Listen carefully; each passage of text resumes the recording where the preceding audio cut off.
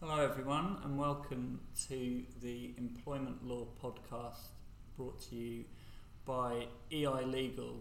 My name is Simon Obi, and I'm the principal lawyer of EI Legal, and I'm here with my two colleagues, Ahana Lakia and Antonia Randalls. And this is the first of a weekly podcast that we are going to be talking about all things employment law. This is aimed at HR professionals, in-house counsel, and really anyone with an interest in employment law. And each week we're going to be talking about a different issue. That might be a case or a decision that's come out regarding employment law, or a particular topic that we think is of relevance and is topical. So today what we thought we'd have a chat about is redundancies. This is a matter that we're advising a lot of clients on, obviously due to the current economic circumstances. A lot of businesses are considering redundancies, unfortunately. So I guess when I think about redundancy and the law, I think there's sort of two different kind of concepts to think about. The first is the need for employers to follow a redundancy process, and really the purpose of doing that is to safeguard themselves against legal claims. A redundancy is a termination of employment, and there are risks that obviously go with that, so there are processes that can be followed to reduce those risks. And the second concept is the entitlement of employees or certain employees to a redundancy payment when their employment ends due to redundancy. So we'll have a chat about both of those things today. So I guess in terms of potential legal claims that might arise when there's a redundancy, the two principal claims, or the two or three principal claims, I guess, are a claim in unfair dismissal and a claim in general protections, and also claims under discrimination law. And really the process that employers need to follow to do things safely is going to be impacted by whether the employees in question have rights to bring those claims. So some employees are eligible to bring unfair dismissal claims, and some aren't. You know, there are requirements for employees to have a certain length of service, depending on the size of the organisation, before they can bring an unfair dismissal claim, and also certain high income employees are excluded from bringing an unfair dismissal claim unless their employment is covered by a modern award or enterprise agreement. So that remedy isn't open to every employee. General protections and discrimination claims are available to all employees, so that needs to be considered in all circumstances. So if we assume that we're considering an employee who would have a potential right to bring an unfair dismissal claim, the Fair Work Act has a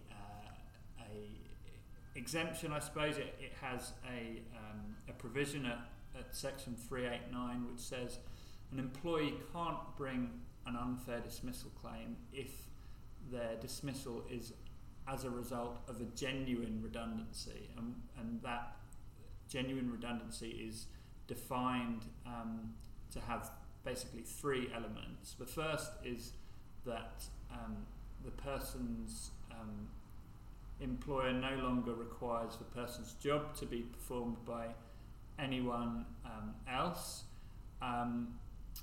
The second requirement is the employer must have complied with any obligation in a modern award or enterprise agreement to have consulted with the employee about the redundancy.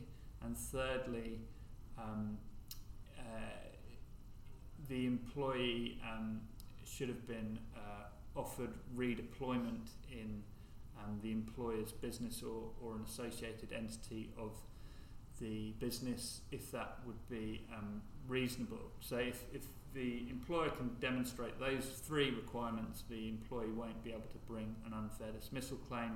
But there is also, for all employees, this added risk of a general protections or discrimination claim, which we'll talk about as well. So assuming we're dealing with an employee or employees who potentially have a right to bring an unfair dismissal claim, the first element an employer would have to meet would be that the employer's job is no longer required to be performed by anyone. So what are the kind of issues that we've seen coming up with that particular requirement?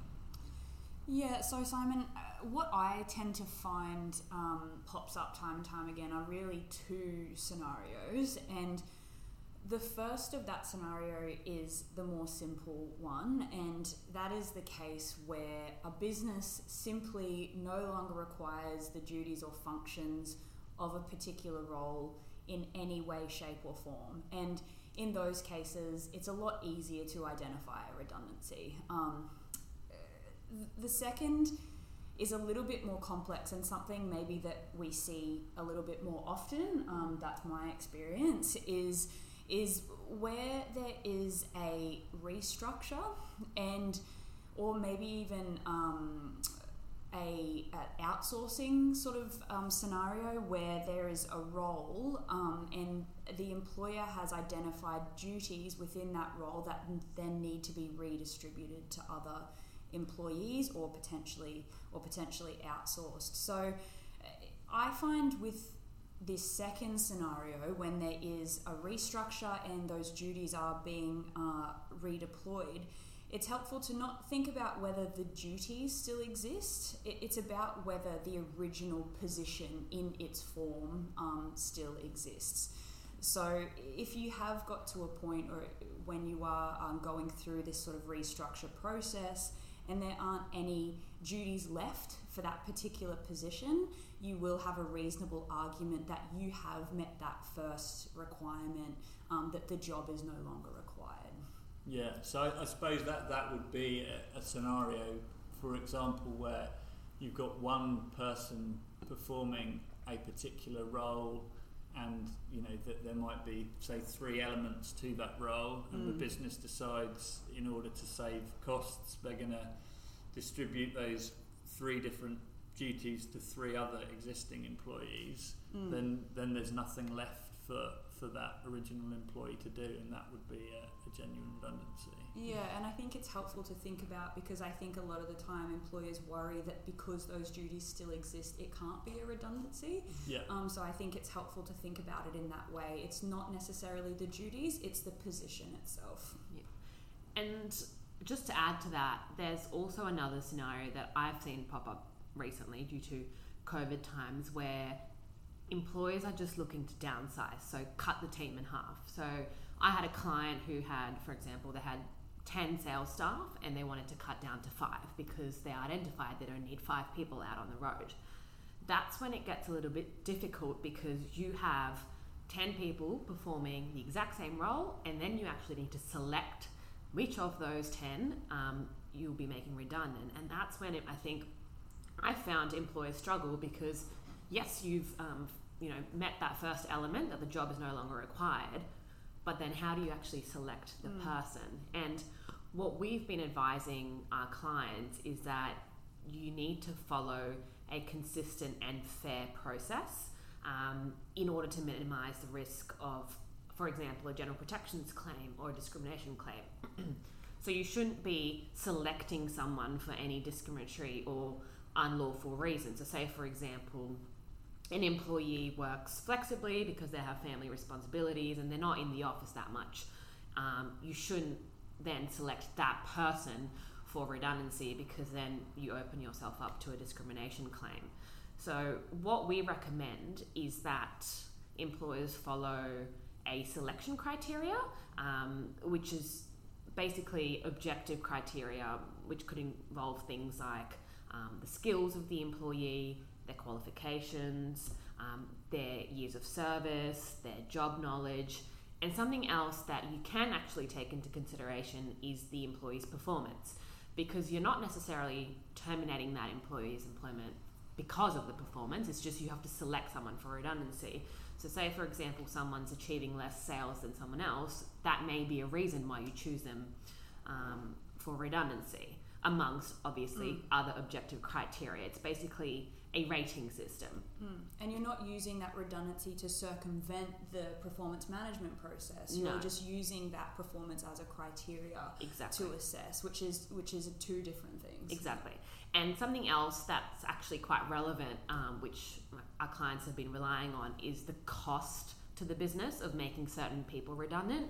So someone might have, long-standing service, large leave accruals. It's going to be a lot more costly for the employer to make that position redundant. So that's again another objective criteria that employees are assessed against. So we provide a redundancy matrix, which outlines all these objective criteria, which is quite helpful. And it also, in the event that a claim is made, such as a general protections or discrimination claim, it's helpful to have written records such as a matrix to show, no, it wasn't for any unlawful reason, but we actually assessed everyone consistently and fairly, and this is the reason why we chose them. They were measured against fair criteria, not for any unlawful reason. Yeah, and I think to that point,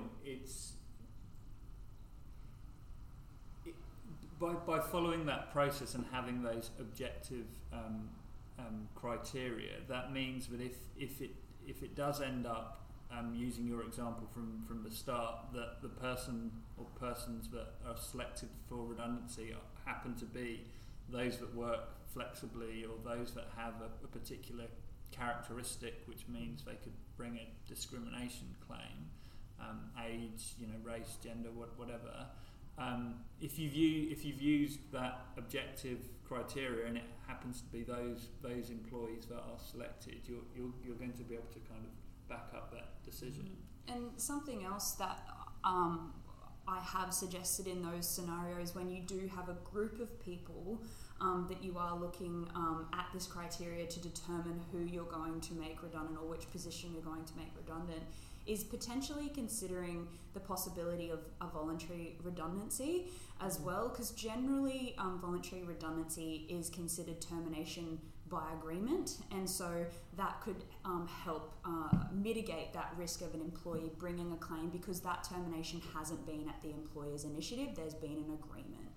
Yeah, and I have found as well, when you put that option to employees when you don't necessarily want to choose who to make redundant, it's, some of my clients have been quite surprised, because people will, say, yep, I'll take it, because they might have been thinking of leaving anyway. So it's a good option to put forward. There could be somebody reaching, retirement age potentially, and we've advised there's risks there because of their age, obviously, but they are actually then the ones that choose to take up this voluntary redundancy because they're considering exiting the workforce anyway.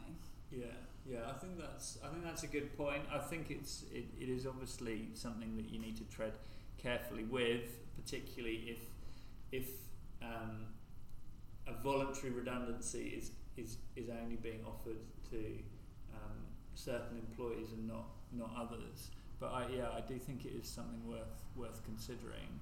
So to recap, we would say kind of in a redundancy process, the first consideration is obviously work out that this is a genuine redundancy in the sense that the job is no longer required.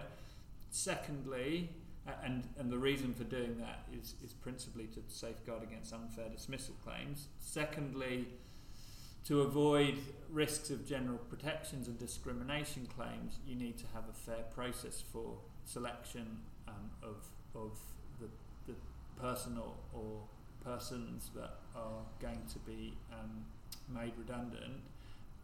The third thing to do, I guess, particularly if the employee has unfair dismissal rights, is this obligation to consult with the employee in accordance with consultation obligations in a modern award or enterprise agreement. Although I think we would say it's best practice in any event with any employee to consult with them about the redundancy. And what that involves, I guess in essence, is although you may have kind of earmarked a role for redundancy, before a final decision is taken, an employee is given an opportunity to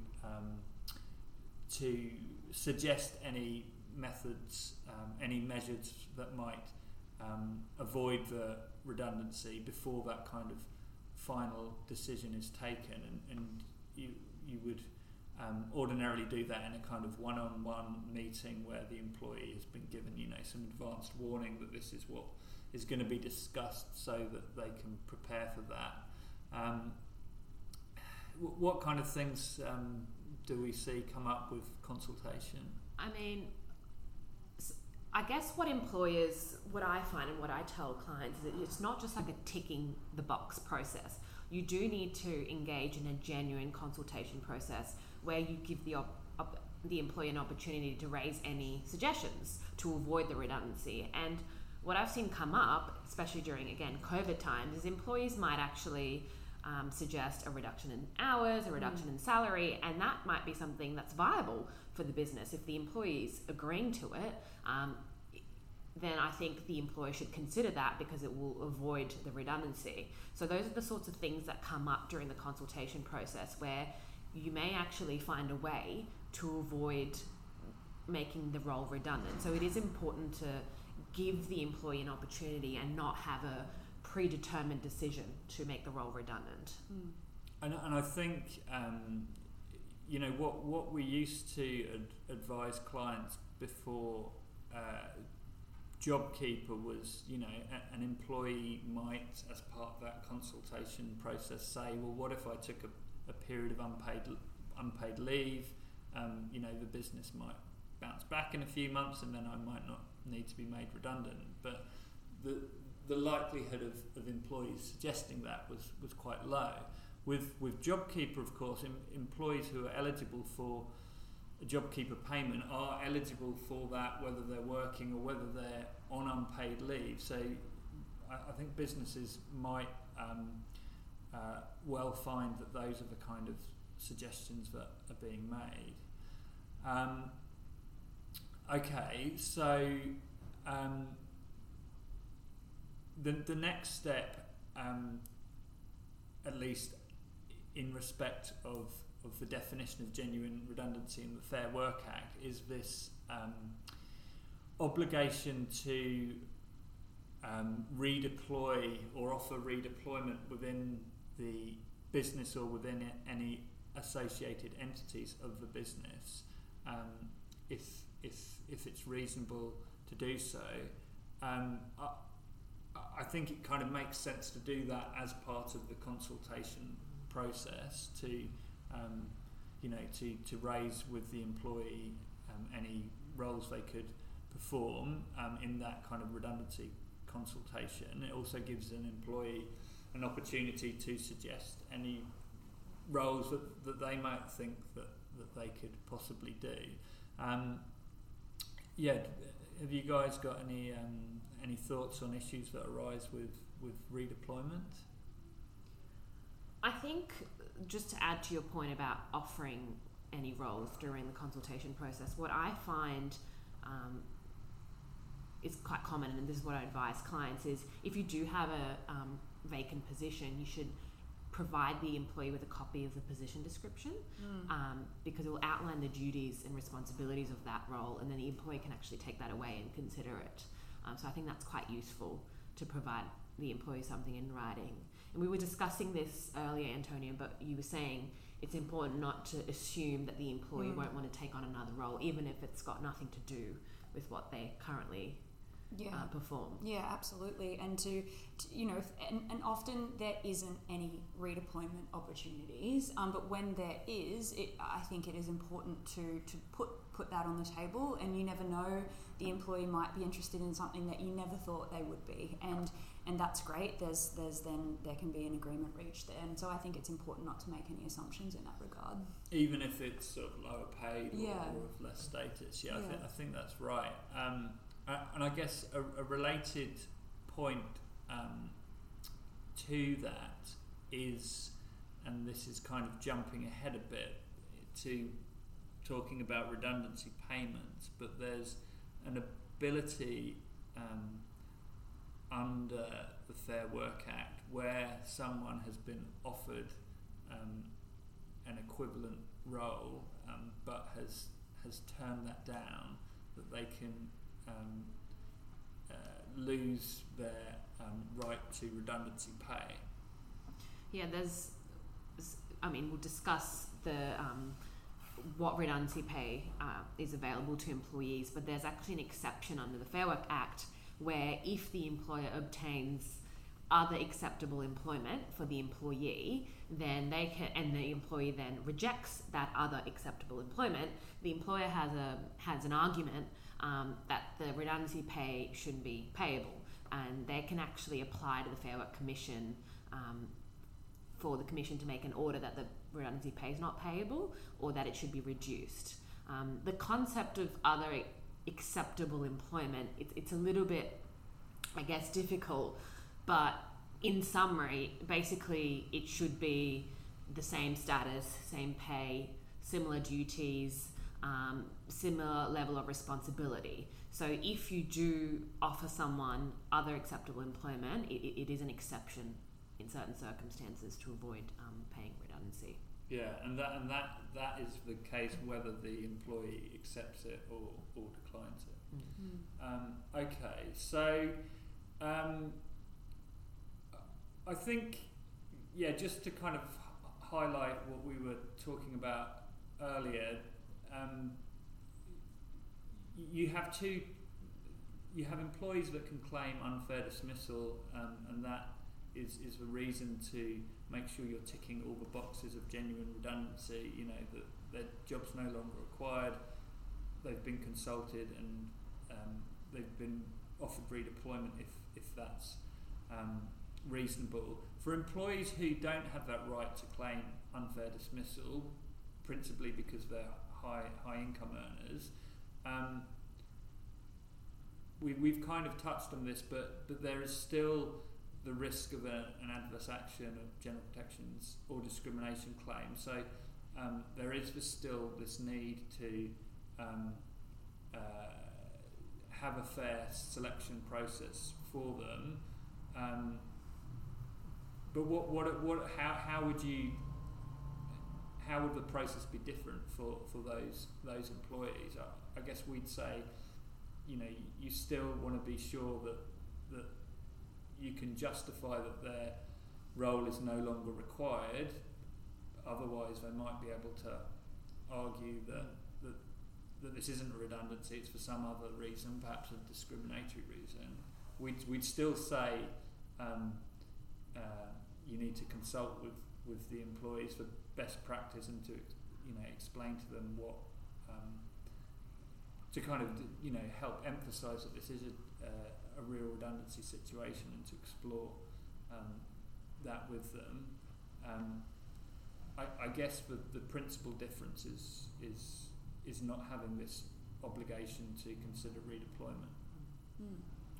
But you might want to consider that in any event, I guess, depending on the employee in question. Okay, so I guess just briefly, let's finish off just by talking about redundancy pay. there is a kind of sliding scale in the Fair Work Act of a redundancy pay that employees are entitled to based on their length of service, but there are a couple of exceptions where the obligation to pay redundancy pay doesn't arise.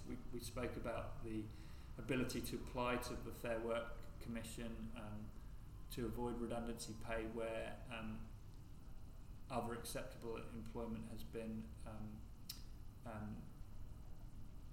found for the employee. What are some of the other exceptions?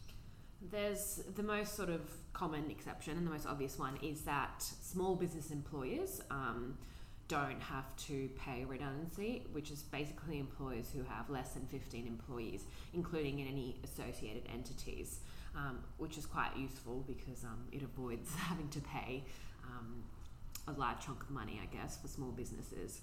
Another... jump in, but that is can be altered by a modern award, I guess. Yes. So some modern awards, building and construction, for example, is the first one that comes to mind, have a different redundancy scheme which says even if you're a small business employee, you have to pay it. Yeah.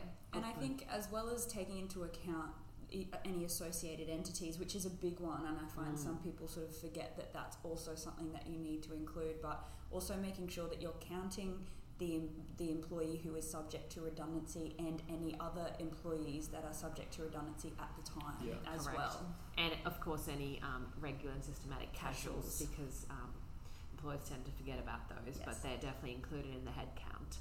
So yeah, thanks for pointing that out. Another widely sort of less understood exemption is where the ability for an employer to apply to the Fair Work Commission to ask for a reduction in redundancy pay, even to zero, is where the employer's facing significant financial strain. And we've seen that come up recently again due to COVID times, where employers obviously have had to make some tough decisions because they need to make those redundancies, but they don't actually have the funds to pay out redundancies to employees. And we've seen a couple of applications from the Fair Work Commission, and one was successful where the Commission reduced the relevant workers' redundancy pay from 7 weeks to 1 week because the employer was suffering from significant financial strain. So that's another exception under the Fair Work Act. Yeah, absolutely.